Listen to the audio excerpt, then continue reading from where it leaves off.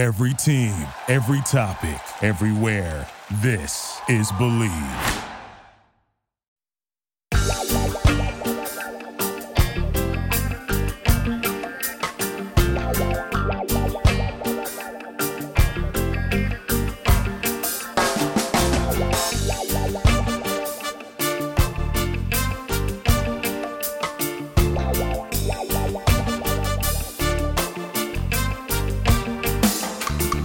Hello and welcome to the Healthy Herb Podcast, a place of information and inspiration for the home herbalist.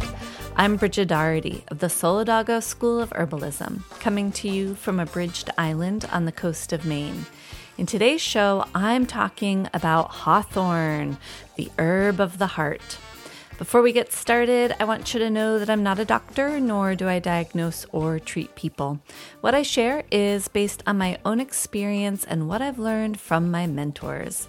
Ultimately, I want you to be empowered in seeking and achieving your own version of optimum health. I want you to be inspired to connect and relate to the common plants that grow all around you. Together, let's make home herbalism be as common in the everyday household as cooking a healthy meal.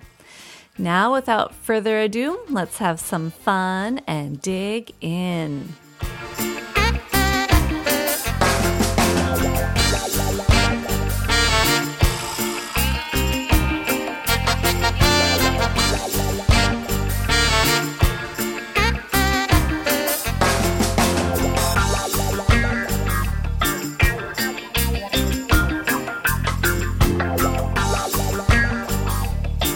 Well, it's been a while since I've recorded a podcast, and it feels great to be back at it. And I look forward to getting back to it and providing you with a lot more great episodes and inspiration and information of some of my favorite herbs. I'm working with the Plant Wonder Collective to bring you some really fun episodes coming up. The Plant Wonder Collective I met through Instagram. They're a group of creators, herbalists, gardeners, foodies, bakers, crafters, artists, educators, and witchy women on a mission to encourage you to deepen your connection to plants. They share a robust array of imaginative ideas from varied perspectives, along with morsels of knowledge about each plant of the month. They have an Instagram page as the repository of their free collective work, and now they're also starting a Plant of the Month study group on Patreon. So check them out. I'll talk a little bit more about that as we get into the show. But what I really want to focus on today is talking about Hawthorn. Such a wonderful plant. And it grows probably right outside your door. Hawthorn is also known as Mayflower, May Blossom, Whitethorn, Haw, or Hagthorn. And this is a plant that is basically very similar to an apple tree, but it has long thorns. Or short thorns, but definitely has thorns, hence the name, and tends to form a hedge. And that's what the name Haw refers to, is hedge.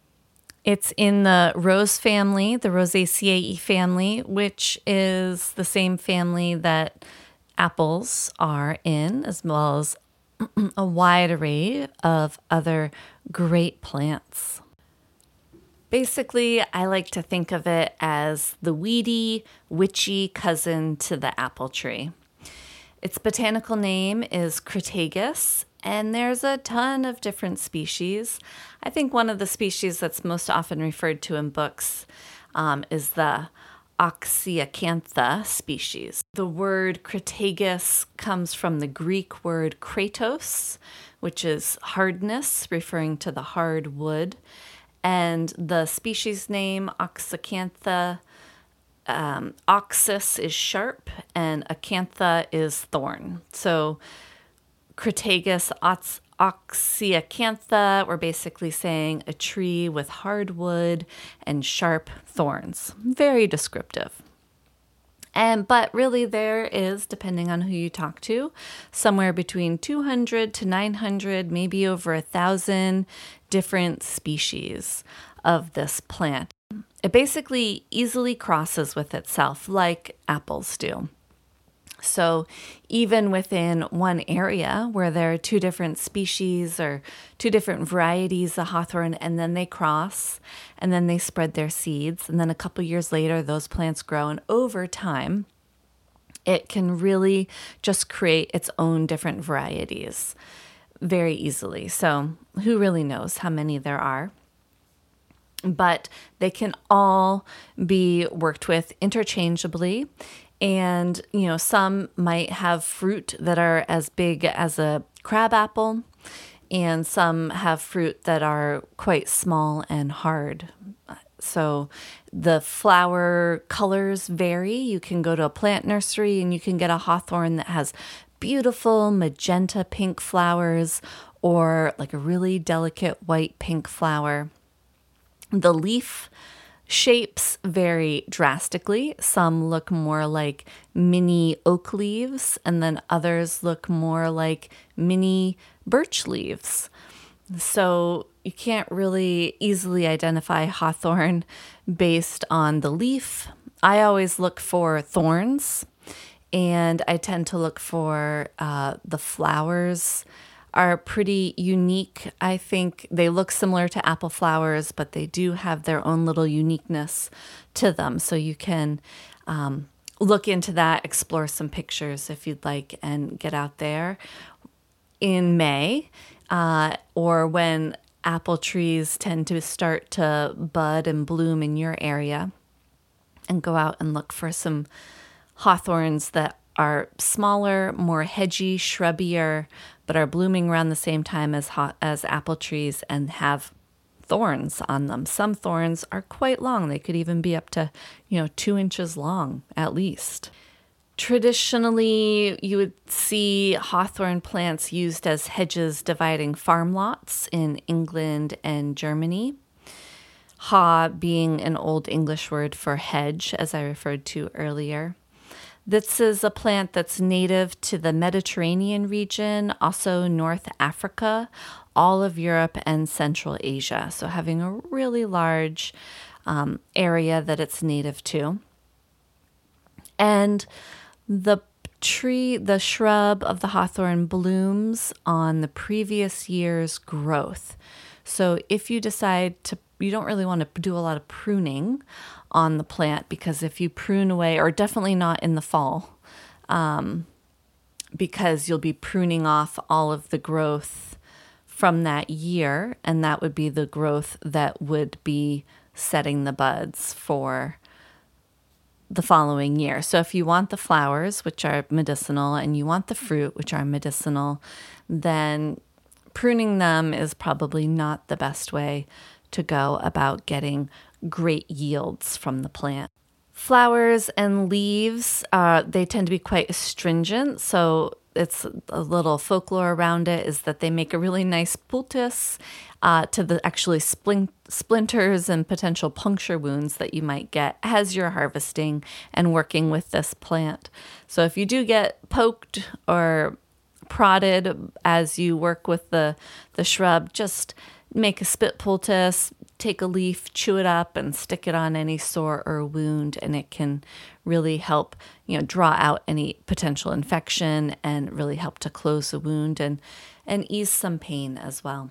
The flowers are interestingly scented. This is one of these plants where tends to attract insects that would maybe also be attracted to dead bodies, dead animals. So they can be, or carrion insects, I guess you'd say. So it can not necessarily smell great. Some people don't mind the smell, and again, different species smell differently. But that the perfume of the plants attracts insects that lay their eggs and hatch larvae in decaying animal matter, and that smelly chemical is trimethylamine. So maybe nothing that you want to grow right outside your kitchen window. The folklore once said that the flowers still bore the smell of the Great Plague of London.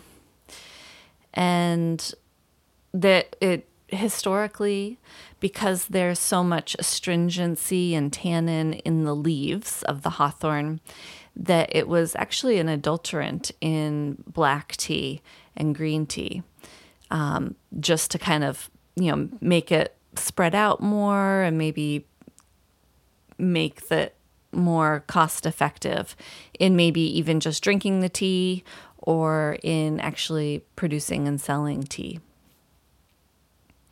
A hawthorn tree can live up to 400 years old. It is the state flower of Missouri and is food and shelter to lots of wild animals, birds, and insects. There's so much folklore around this wonderful tree, and I do love talking about folklore. So, because I just find it really fascinating how much respect and spiritual power a lot of plants were perceived as having historically, and hawthorn especially. So it has been considered to be a very sacred tree. In the past, it was thought that most witches' gardens contained a hawthorn hedge in it, and maybe even currently today, many witches' gardens have hawthorn hedges, and many herbalists and herb farms definitely have the hawthorn hedge growing in it. It was known that witches and wise women and herbalists have long danced and performed their rites beneath the hawthorn. And at one time, hawthorns were believed to actually be witches who had transformed themselves into the trees. Hawthorn is known to be sacred to the fairies and the divas, and it's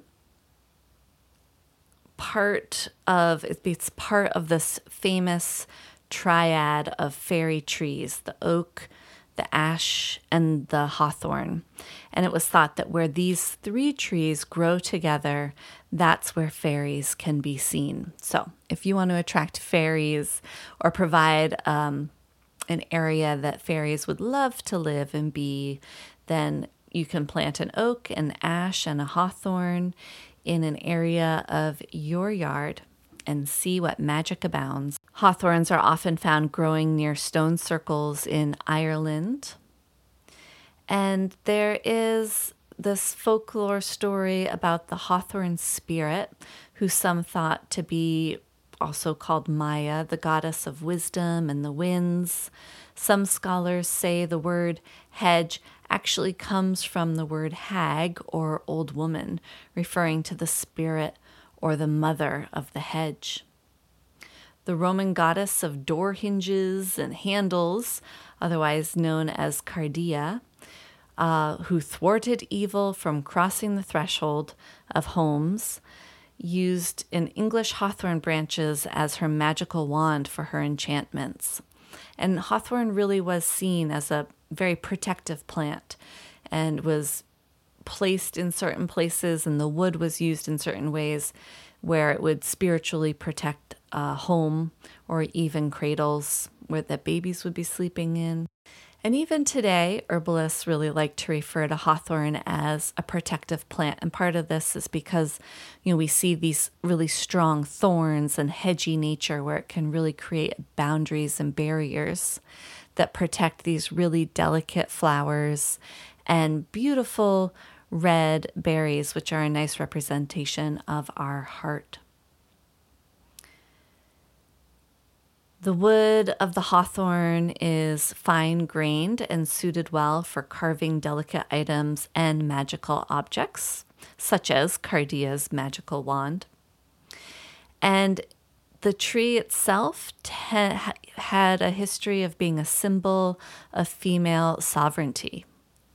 In Ireland, it's considered ill fortune to cut down a hawthorn tree, and it could incur the wrath of the fairies that lived within it, or the hag, or the witches that really this tree embodies. So there's lots of stories that relate to people even dying soon after cutting down a hawthorn, or where bad luck had befallen their children or cattle, or people could have incur a loss of money. And this reminds me very similarly, and also in relation to fairies, of the elder tree or shrub, the elderberry, where it was definitely like even interstates were rerouted while they were being built, so as not to have to cut down a grove of elder trees, because it was just really seen as something that really could cause bad luck. This is also, hawthorn's also, because of its protective nature, and I would imagine maybe its connection to the heart, that was used a lot in wedding ceremonies, especially wedding ceremonies that would take place in May or around Beltane, which is May Day. Garlands would be woven and worn by couples getting married. Hawthorn blossoms were traditionally used in wedding bouquets, which, I don't know, maybe you'd want to try to find some that are better smelling than others if you want to do this. And I find the petals kind of fall off pretty easily, so get them while they're just starting to bloom if this is something you want to include in your wedding ceremony. And it'd have to be in May. Also thought to magically increase fertility, and maybe this is another reason why it was used a lot in weddings. Hawthorn was known for protection from bad luck and mischievous spirits. It was hung in doorways of homes and barns to bring good fortune. Protects against lightning, and when it's placed inside the house, then no evil ghosts may enter the house. Romans placed hawthorn in cradles to protect against evil spells, and the hawthorn twig was placed atop a body or tucked into a sock in a coffin, and people were buried with them. Also, it is thought that maybe wooden stakes that were used to impale vampires, or that people had on hand to potentially protect themselves from vampires, were made of hawthorn. And then this is a tree that is very tied to May Day and Beltane. So the hawthorn trees were decorated at midsummer or during May Day with flower garlands and red ribbons or fabric. And the idea was that you would tie them on the branches and set intentions while you're tying them for the year ahead, or to honor the spirit of the tree and the divas that lived within. And then when the wind blows through the ribbons, your wishes and intentions were whispered to the fairies of the tree, and maybe that they would be willing to grant you your wishes. And it's said also, interestingly enough, to be the crown that Jesus wore, Jesus's crown of thorns. This is interesting to me. This could be true, but also, who am I to say? It could also just be another way of shifting a story, of using a very spiritually connected plant, a very ritualized and worshipped plant, or plant of ceremony in pagan realms, and then a way of kind of taking that and putting it onto a Christian honored place of honor, to connect the two and make more easy for people to transition from earth-based religions to this Christianity. The shift of a sacred object from a story to the new dominant story. In the Middle Ages, hawthorn was a symbol of hope. Leaves were worn or carried or said to promote happiness in people who are troubled or depressed or sad. And we see this also today. It's very tied with the emotional heart in herbal ceremony and ritual. And said the charcoal made from the wood produced an extraordinary hot fire, and the ancient Germanic tribes burned hawthorn branches in funeral pyres, believing that the souls of the dead escaped during the burning of the thorns. And I wonder if this also might have some connection to the Jesus's crown of thorns that he was sacrificed in. So getting into some more of the ways that humans have traditionally worked with this wonderful plant, more energetically for the emotional heart, transitioning into that. So that really hawthorn, the berries, the leaves, the flowers, the just even having a thorn on your body or a piece of the wood, some sort of flower essence, some sort of energetic symbol or remnant of this plant is thought to strengthen the emotional heart, allowing love to flow in and protect delicate emotions, imparts courage to risk intimacy, to risk getting into relationship, getting into love, especially after coming out of heartbreak. Hawthorn is used in love spells. It's a charm of the rose and the hawthorn tree is thought to bring true love unto me, is one of these beautiful phrases that I found. It's really thought to inspire courage and help heal a broken heart or a grieving heart as an energetic medicine. So not only does it, help the heart be more open and courageous to new love, but also helping us heal from pain from maybe a love that did not work out, or from feelings of not being loved. And so different ways to use this energetically or in ritual would be as a flower essence, even just as a tincture or a tea. You could use it as a smoke incense, burning the wood, burning the leaves, inhaling the smoke, putting it in bath water, or even just placing a piece of the plant on an altar space, or even just a drawing of the plant, or even just summoning it in your mind, or sitting underneath the tree, or sitting in a hedge. But be careful. If you do this on May Day, you might be carried off into the fairy realms if you sleep under the tree. So energetics, medicinal energetics, it tends to be slightly cooling and moistening, but then the berry is. The leaves and flowers are more drying based on their astringent nature, but also slightly cooling.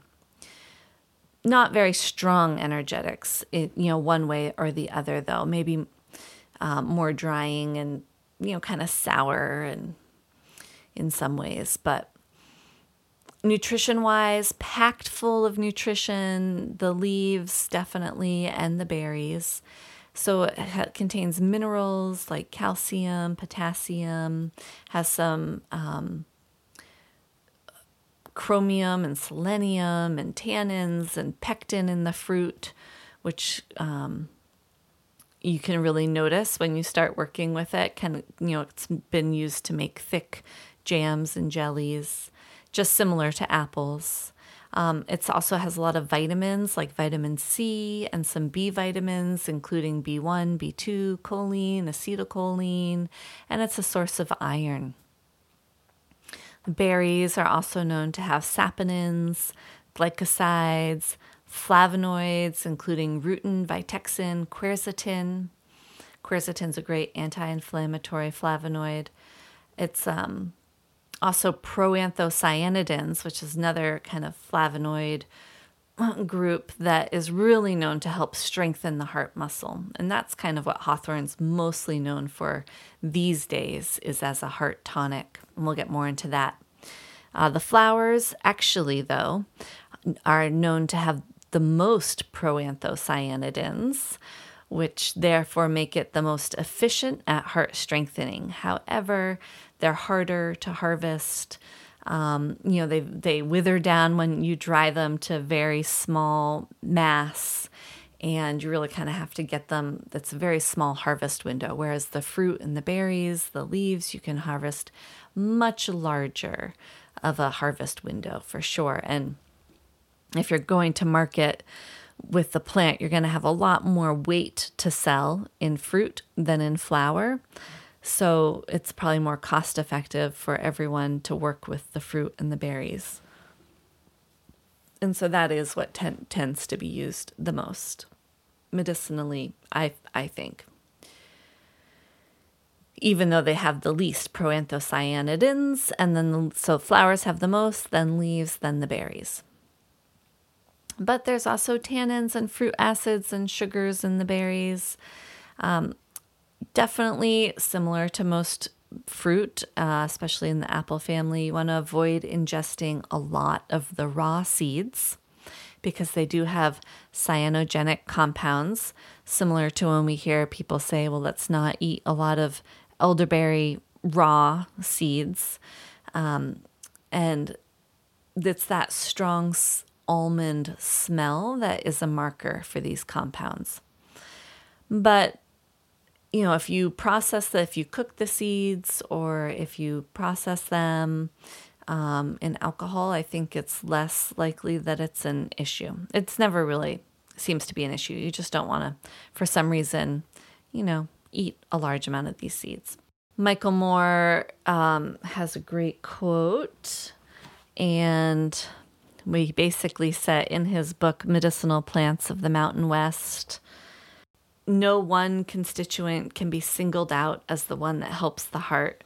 So standardization is pointless. And of course, there's a lot of value in whole plant usage. And, if you've been listening to my podcast, you know that that's kind of how I feel about a lot of plants. I mean, it's really hard just to pull out one constituent and say it's only the proanthocyanidins that are going to be beneficial to the heart, because it really is the whole variation, the whole chemical makeup of the plant that really can provide both modulation and, work on many different facets of our body to build and support healthy function.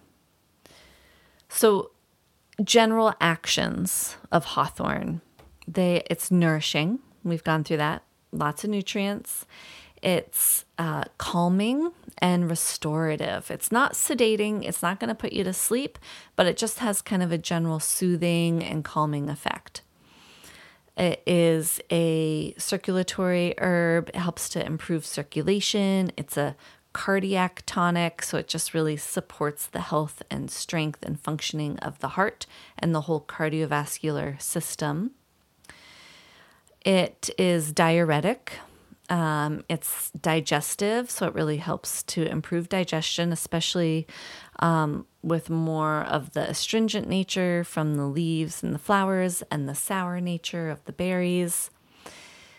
And it's antispasmodic, antioxidant, and there are a couple herbalists, including Susan Weed and Brigitte Mars, that consider hawthorn to be an adaptogen.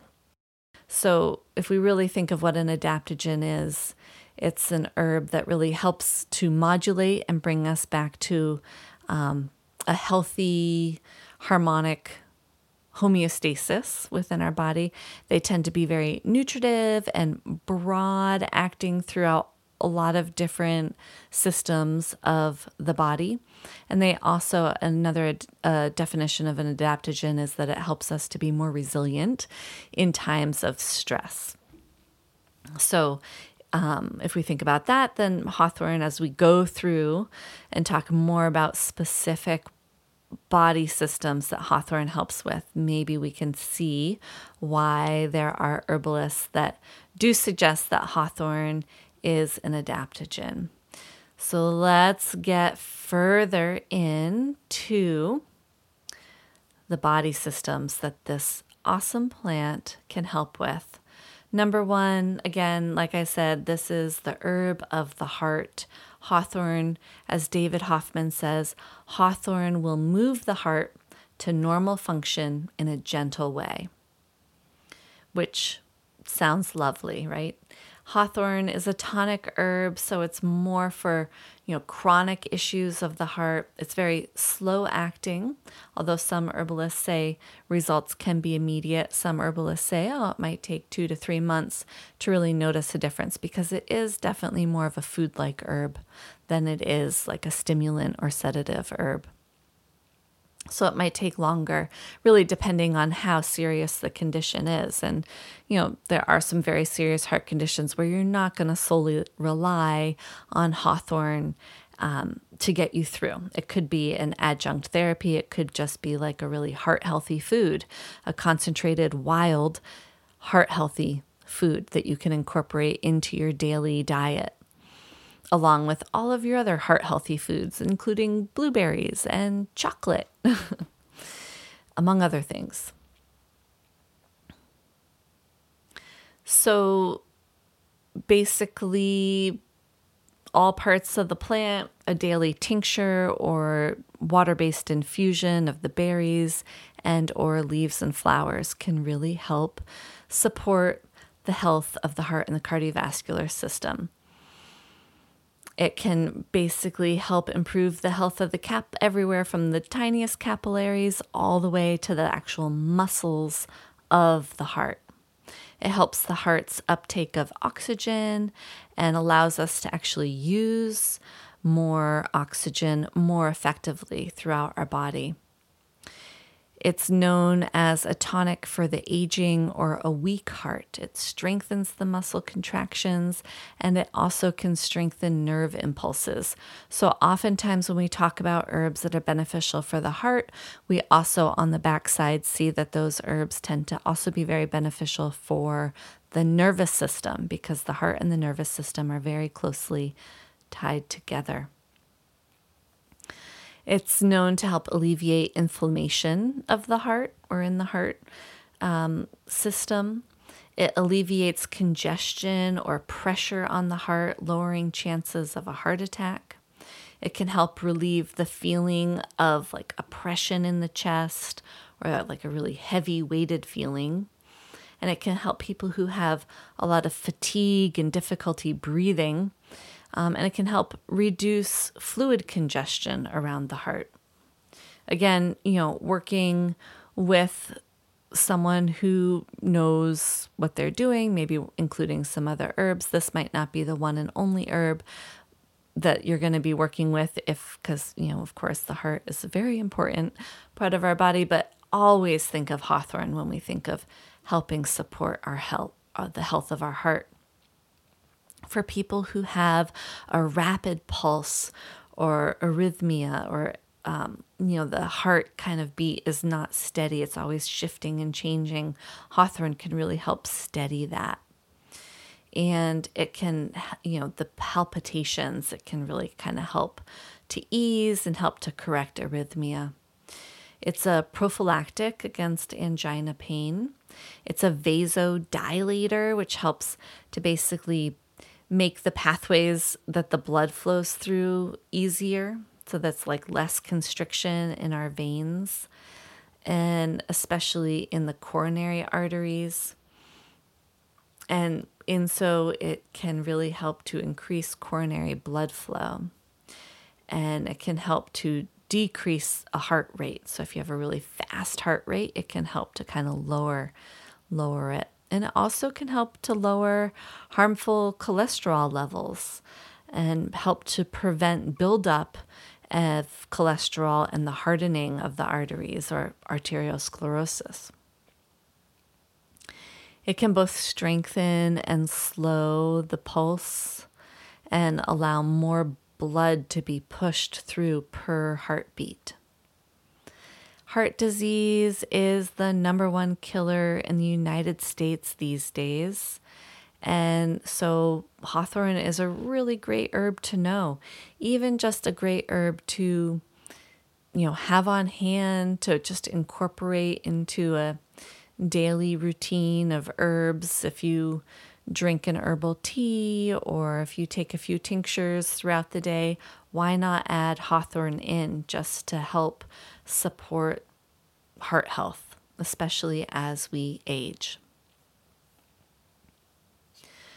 So because Hawthorn is really helpful for improving circulation, especially to our peripheral areas like our fingers and our toes, if we have really cold hands and cold feet, If we're not getting adequate blood flow throughout all the way to the tips of our body, then Hawthorn can be really beneficial for that. And because it can do this, it also can be really beneficial for our mind.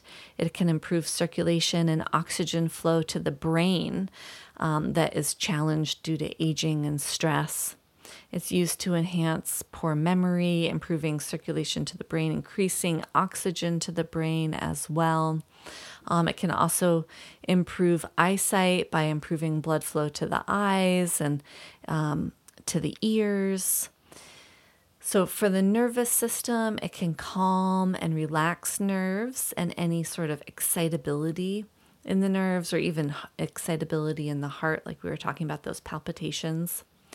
It can slow down stressed and harried people. This is kind of where that adaptogenic action comes into play, and can just allow us to breathe deeper and be more calm, but not sedated. It's known to be able to soothe the mood, calm the spirit. That brings us kind of back to this energetic heart idea of really helping to soothe a broken heart as well, or a broken spirit. It's helpful for people who have insomnia or have like a nervous system stress. Again, it's not sedating, but it is just very calming to the overall nervous system. And this can also therefore be helpful for people who, for women who are in menopause. And if we have mood swings, it can really help to ease that as well. And also in cases of attention deficit disorder or hyperactivity, it can really kind of help to be more on an even keel. And as I said, with the circulation, improvement of blood flow to the eyes to help prevent degenerative eye problems. And then even people who might have tinnitus or Meniere's disease, it can help to improve blood flow and capillary integrity to the ears. And so it might be a nice adjunct, maybe with a couple other herbs to help with that. Connective tissue. Now, this is something that I find very interesting, and this is something that I have worked with Hawthorn, especially the leaf and flower infusion. Nourishing herbal infusion is what I've worked with for this, but for improving joint linings, synovial fluid, production of collagen, the health of our ligaments and vertebral discs. It just generally benefits connective tissue. It can strengthen the connective tissue that's been weakened, especially by excessive inflammation. And that's especially the berries, because there is a lot of quercetin. Quercetin's anti-inflammatory, plus there's lots of other, I am sure, anti-inflammatory constituents within Hawthorn. It's antioxidant for inflamed connective tissue disorders such as arthritis, rheumatoid arthritis, gout, and tendinitis. And like I said, it really can accelerate collagen generation, which thus strengthens connective tissue. It can treat tears in tendons and ligaments, and it can also help with healthy skin. So, and that's the flowers and leaves especially. And so about 3 years ago, tore, I don't know if it was a full or partial tear, I never had it imaged, but my ACL, and definitely injured other parts of my knee. And Hawthorn has been a great benefit of healing that, I believe. And so I continue to include it into my rotation of herbal infusions, not in large amounts these days, but definitely back when I was healing from my knee injury, it was a major herb in my rotation. It is quite astringent, especially the leaves and flowers, so can be a little puckering. You can add a little mint to it, or you can even, if you have a dry constitution, if you find it to be drying, then you can incorporate some demulcent herbs, some soothing herbs, marshmallow, linden blossom are nice ones to include. You don't have to include them right into the infusion. You can just make a separate infusion. I love to work with linden infusion because it is demulcent and very anti-inflammatory. So that would be a nice, like, one day do linden infusion, one day do hawthorn leaf and flower infusion, to kind of balance each other out when you are working on healing, recovering from any sort of injury, especially of the connective tissue, of ligaments and tendons. Also known as a digestive herb, very beneficial for improving digestion, more because it has the sour aspect of it, especially in the berries. So just including it into the diet, you can make we'll talk a little bit about this when we get into preparations, but hawthorn berry syrup, hawthorn berry jelly, hawthorn berry decoction, hawthorn berry infusion, just ways to have little bits with your meals if you're having a hard time fully digesting your meal. Improves and then again, going back to this improvement of blood flow throughout the body and improvement of circulation. It improves circulation of blood flow to the digestive organs, of course, and can strengthen and improve the flexibility and integrity of blood vessels that surround our intestines, which those are really important because those are the blood vessels that actually gain the nutrition from our food and carry it throughout our body. Really important there. And then it's also known to help to increase digestive enzymes, therefore increasing the efficiency and ease with which we're able to digest both carbohydrates and proteins. And it also can just increase and support production of digestive fluids in general, and that is mostly from the saponins, but I'm sure from, again, a variety of constituents, I'm sure, found within the plant. The saponins, I believe, are found often in the berries. It's because of its slightly cooling nature, it can help us, endure heat, extreme heat in the summer. Especially, I would imagine the flowers and leaves can be very cooling. So having those, again, helping us to build resilience in stressful environmental conditions. So that ties back into its adaptogenic effects. Beneficial to mucous membranes if the mucous membranes are kind of boggy and extra wet and mucousy, because it can be drying, right? But again, we don't want it to be too drying, or if we have really dry mucous membranes or really dry sinuses or really kind of irritated mucous membranes in our lungs or in our intestines, then maybe this is not the best herb to have in large amounts. Beneficial for the urinary tract, and this is interesting because this is where we see traditionally, historically in Europe and in like a lot of the old herbals, you don't really see, and even in like Native American herbals that I've found, you don't really see it spoken of for heart health. It's more as a diuretic, something that supports kidney health, bladder health, something that's used to kind of break up what's known as stones or gravel in the kidneys, help to reduce fluid retention, edema, the diuretic, and that does obviously tie in to helping to normalize blood pressure because there are blood pressure medications out there that do what they do because they are diuretic. So that's a quick overview, or maybe not so quick, overview of all the benefits that hawthorn berry, leaves, flowers can really offer us. So everything from the heart and the circulation, and basically that means wherever blood goes, and that is necessary for healthy blood and oxygen to flow, hawthorn can help. Our mind, our ears, our eyes, our digestive system, and then our nervous system as well. And our urinary tract. So a great herb to befriend, to have on hand. So I just want to take a moment and say, and I'll get into harvest and preparations and potential drug interactions in a minute.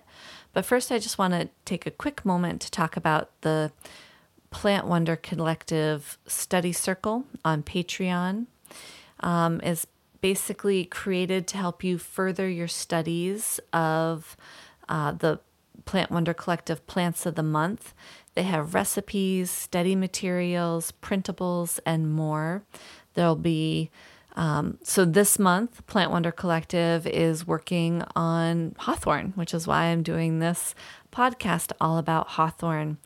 And I'm going to be working on, maybe I'll have my podcast notes available just as I have my outline. I will provide that to the Plant Wonder Collective Patreon as my gift to the study circle. And then if you wanted to follow along, or you don't feel like you have to take all the notes, if you are a note taker when you listen to podcasts, you can find them there. I'm in the works of that, talking to Harmony, the lead lady of the Plant Wonder Collective. So they'd like you to think of the study circle as an organized way to dive deeper into herbalism, one plant at a time, without having to sign up for extensive or expensive herb schools. Plus, they won't quiz you at the end of the month. From daily reminders of the plant properties on your wallpaper backgrounds to journal workbook sheets and membership-only blog content, they pave the way so you can amble down the plant path, soaking up herbal magic along the way while inspiring your own exploration too. They offer 3 tiers, so there's something for everyone: the plant dabbler, the home student, and the medicine maker. So definitely check out Plant Wonder Collective Study Circle on Patreon, and definitely check out the Plant Wonder Collective and follow them on Instagram if you're on Instagram. And at the end of this podcast episode, I'll talk a little bit about the Botanical Anthology, which is this amazing publication, both digital and in print, that the Plant Wonder Collective puts out as well. So harvesting hawthorn, we know how wonderful it is for us. Well, how do we get out there and get some? So you can find some growing, but I would check like kind of old farms or foundations or places where there are hedges. At least that's where I find them here in Maine, kind of old farmsteads. We have this great local preserve that used to be kind of an old farm, and there's tons of hawthorn growing all through there, at least 2 noticeable different species, if not more. You can also easily purchase hawthorn plants from nurseries, plant nurseries. It's a very popular, beautiful, ornamental shrub. The flowers usually bloom, as I said, around the same time as apple trees or May Day. And those have a short harvest window, so as soon as you start seeing them bloom, go out and harvest them, especially before it rains, because sometimes once it rains, all the petals will just fall off the tree.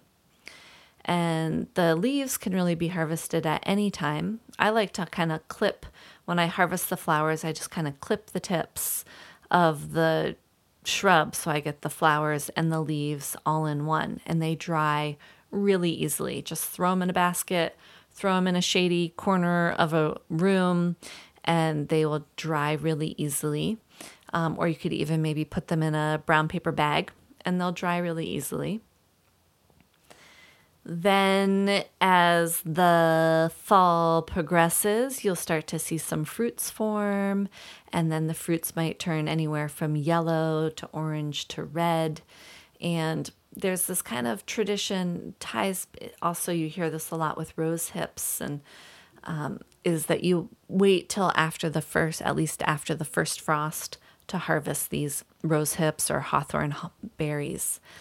And that, I think, to me, is because when when we have fruits or any sort of plant material that freezes, it breaks that cellular wall, that cell wall of the plant matrix, and it really helps us to then access all of the nutrition that's inside the cell wall.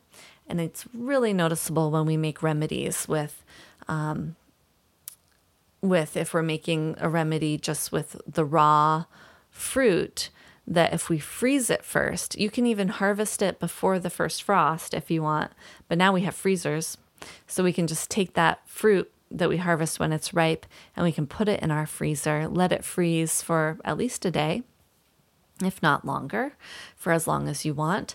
And then you can take it out of the freezer, make your remedy with it. And it just seems to really give up all of its goodness much easier that way. Something that we have to be aware of, especially where I live here in Maine, I don't know how far-reaching the brown-tail moth caterpillars are. You probably know about them if they are in your area because they have these hairs. The caterpillars produce hairs that cause really miserable, itchy rashes on your skin, and they release the hairs into the environment, and they can travel on the wind, or they can, be in leaf litter or on the plants themselves. And these caterpillars the moths themselves tend to lay eggs on apple trees, which also includes hawthorn trees, as well as other trees. Oak trees and birch trees are a couple other favorites. But I have found at the same preserve I was talking about where all these hawthorns grow, it's just, unfortunately, all of the hawthorns are overrun with these brown-tail moth caterpillars, and it really makes it unharvestable because if you start messing with the caterpillars or anywhere that they've been, it's really easy to get the rash, and we don't want any of those caterpillar hairs in our herbal remedies. So that's just something to be aware of if that insect is in your neck of the woods. So let's talk about some herbal preparations. So topically, as I was saying, you could do the spit poultice if you get pricked, but it could just be a topical astringent herb for any sort of wound, because maybe it has this connective tissue collagen effect. It could be fun to work with this plant in treating skin, like for herbal spas. Maybe making a face mask with the ground up leaves and flowers could be interesting for a nice astringent face mask. Other preparations, any preparation, an infusion, concentrated infusion of the leaf and flower, which I like to weigh out an ounce. I like to buy, a pound of hawthorn leaf and flower. They usually come together, cut and sifted, and then I'll weigh out an ounce of that dried, and I'll put it in a quart jar, and I'll cover it with boiling water, fill the jar with boiling water, put a lid on it, let it steep for 4 to 8 hours, and then strain it and drink it in a day or two. A decoction works really well for the berries, and then a decoction is basically simmering, making a simmered tea. And then if you want to concentrate your decoction and then add a sweetener to it, you could easily make a hawthorn berry syrup that you could use as a heart tonic. Tinctures infused either dry hawthorn berries or fresh hawthorn berries in 100 proof vodka. If you're using the fresh hawthorn berries, I would freeze them first, and then I would fill a jar all the way to the top with the fresh hawthorn berries, and then I would fill the jar again to the top with 100 proof vodka, put a lid on it, let it steep for a minimum of 6 weeks. A year might be even better. And same with the dried berries. You can purchase dried berries if you don't have hawthorn near you, or if the hawthorn around you have the brown-tail moth caterpillar on them. And if you're using the dried berries, then you would want to fill your jar no more then halfway full of the dried berries, and then all the way full of the 100 proof vodka, because those berries will absorb the vodka and they will grow in your jar to fill the jar. So maybe even a quarter full would be fine. Other preparations would be an elixir, which for me is basically a tincture with sweetener in it. So 100 proof vodka, maybe with some honey added to it. You could do an infused vinegar, or same way that you would do with either dry or fresh berries for the tincture, but you could do an infused vinegar, or you could do an oxymel, where if an elixir is a tincture that is sweetened with honey, then an oxymel is essentially a vinegar that is sweetened with honey. So I would do, you can make up your own percentage ratio, but I like to do like 2/3 vinegar to 1/3 honey, because I don't like it too sweet. There are jelly recipes. Marmalade is a traditional Hawthorn fruit preparation. And then I did recently see a recipe for like a Hawthorn berry fruit leather, which I don't remember how that was made, but I remember it looked really good. So I'm sure a simple Google search, if you tend to have a lot of Hawthorn berries around, that could be another fun thing to make with them. The other thing that I have found that I'll mention with working with berries that I've harvested myself from the Hawthorn is they tend to get worms in them. So I'll like go to the Hawthorn and I will harvest a berry and I'll open it up. And there have been times where every single berry that I've harvested and opened has a little white maggot inside it. I've been told that working with herbs, you kind of have to get over there's like gross insects everywhere in them, because, they obviously harbor and provide food for all kinds of creatures, including all kinds of insects. But in some ways, if I'm finding a lot of those, I kind of get a little squeaked out. And so then I just buy dried berries. But you can really just think of Hawthorn as like a really concentrated apple or a rose hip. And so when you're thinking like, oh, is Hawthorn safe to take? If you're talking to your doctor, like, oh, I want to incorporate Hawthorn with my, heart healthy program or protocol, you can ask your doctor, can I eat like really concentrated applesauce with my medicine, and see what they say, because that's essentially the strength. This is just a really concentrated, safe, food-like tonic herb. And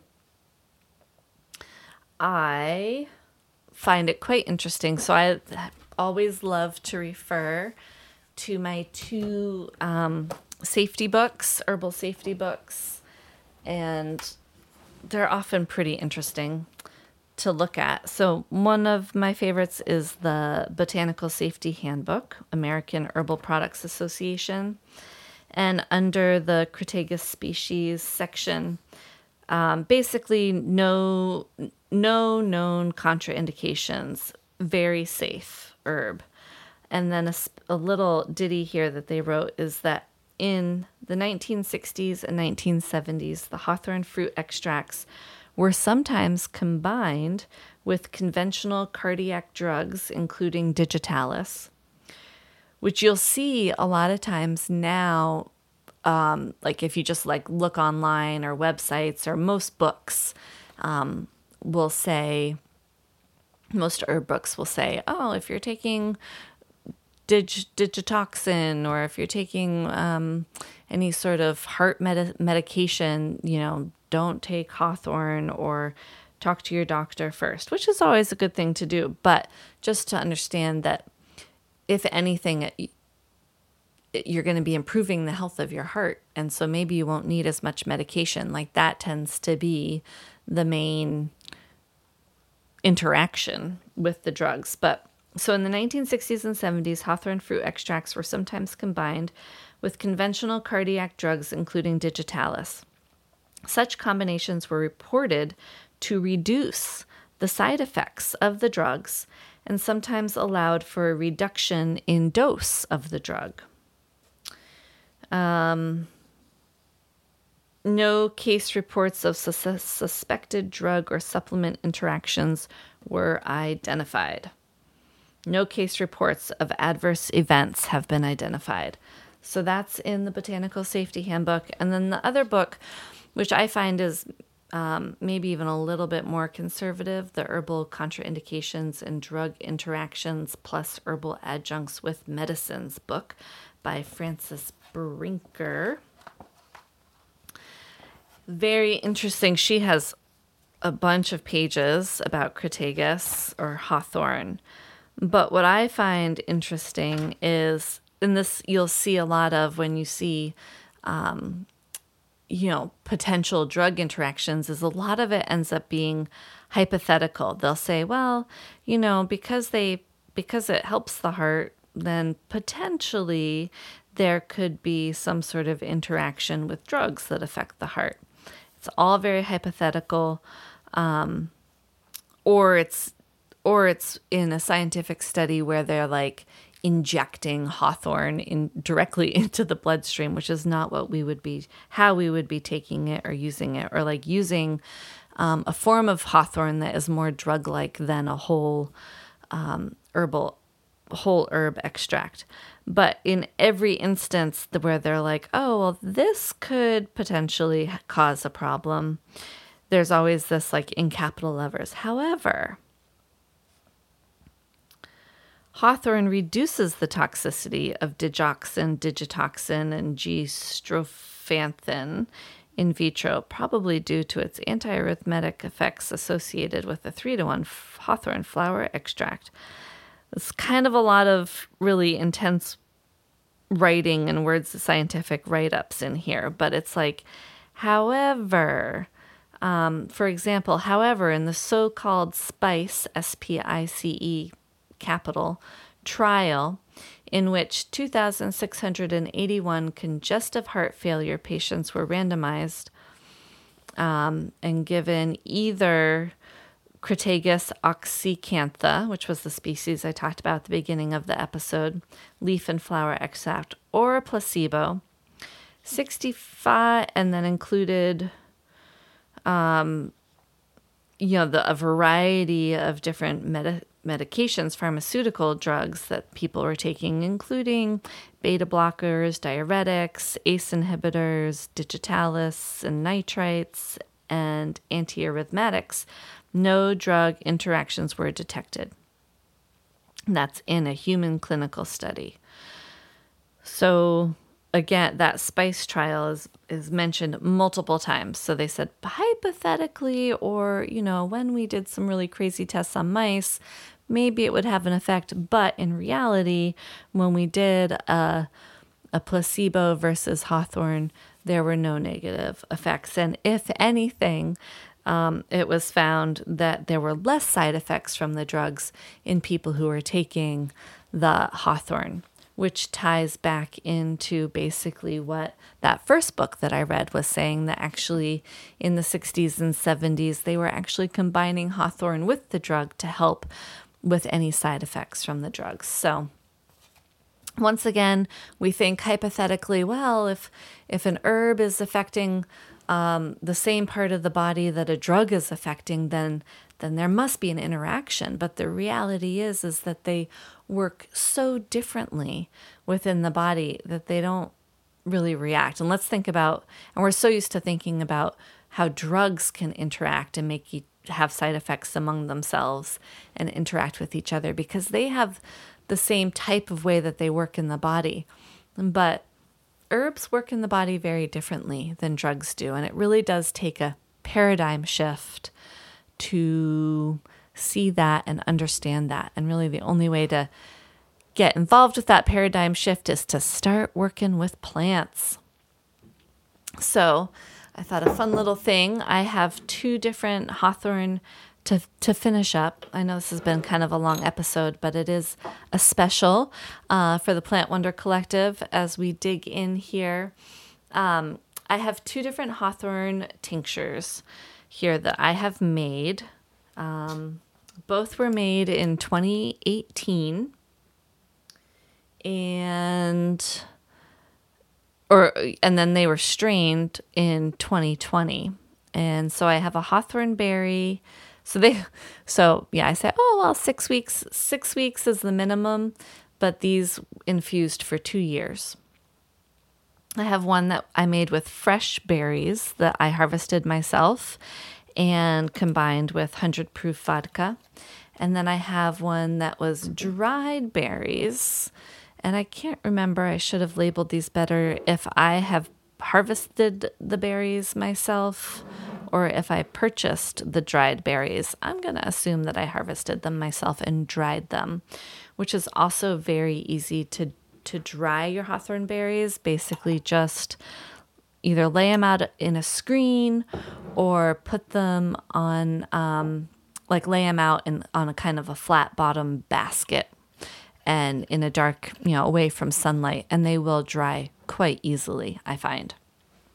Okay, so I'm going to do a taste test sampling and let you know. So we'll start with, one thing I do notice as I'm making the tinctures is that the dried berry tincture really extracts a lot of color a lot faster than the fresh berry. And I'm pretty sure I did not freeze these berries when I made the fresh berry tincture either. So that could also be the problem. But looking at the tinctures now, they are both a beautiful ruby red color. They look basically like a light red wine color.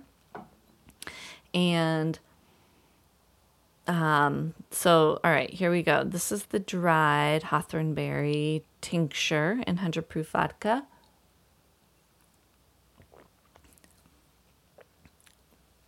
That's good. Very astringent. My whole mouth, it's like definitely puckered.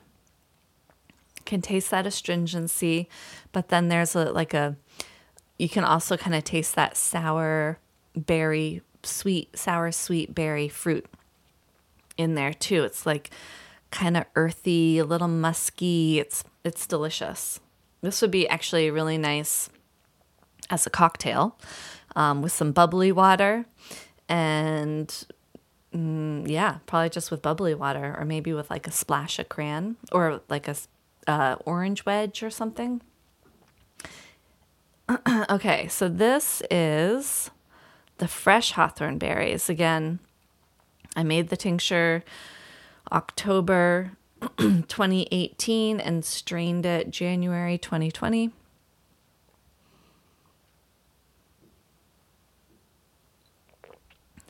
Wow, what a difference in flavor. I would say the fresh berry tincture, wow, that tastes so good. Definitely less astringent, but there's still a little bit of astringent sourness there. But you really get that sweet fruit flavor, and it is like kind of slightly appley. It's very good. Delicious. Highly recommend going out this fall and harvesting some Hawthorn berries and making a fresh Hawthorn berry tincture. Good for the heart. Whether you're going through a heartbreak, a heartache, or if you really just need to help support a healthy heart.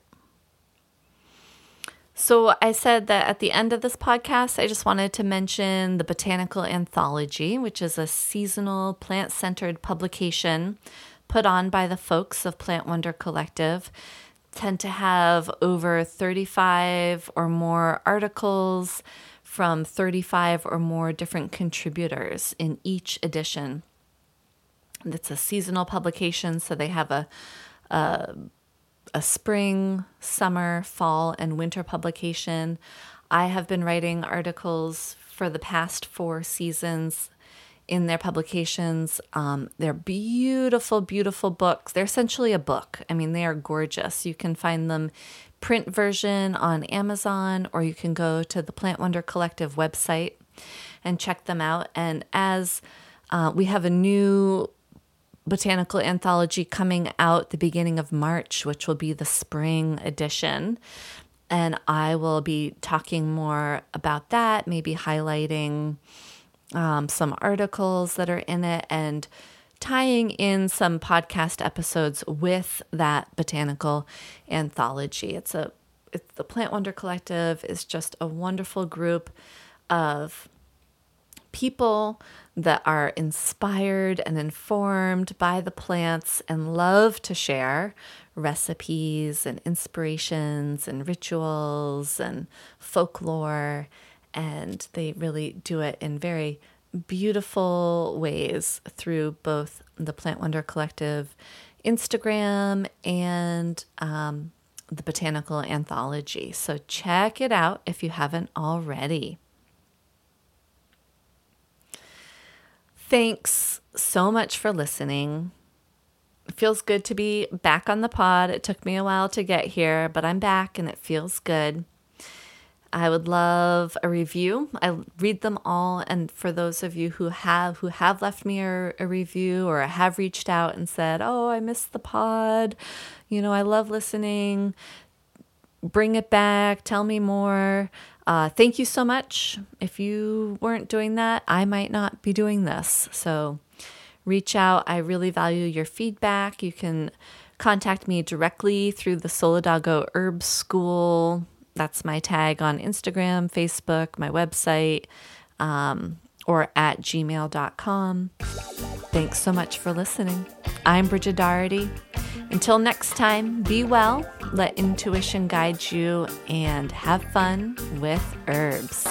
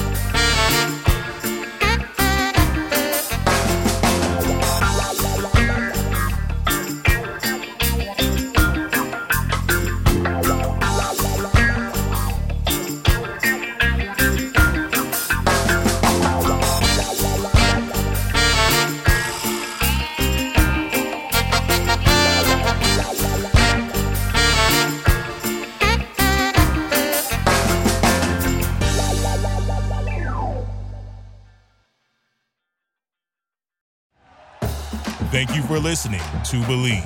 You can show support to your host by subscribing to the show and giving us a 5-star rating on your preferred platform. Check us out at Believe.com and search for BLEAV on YouTube.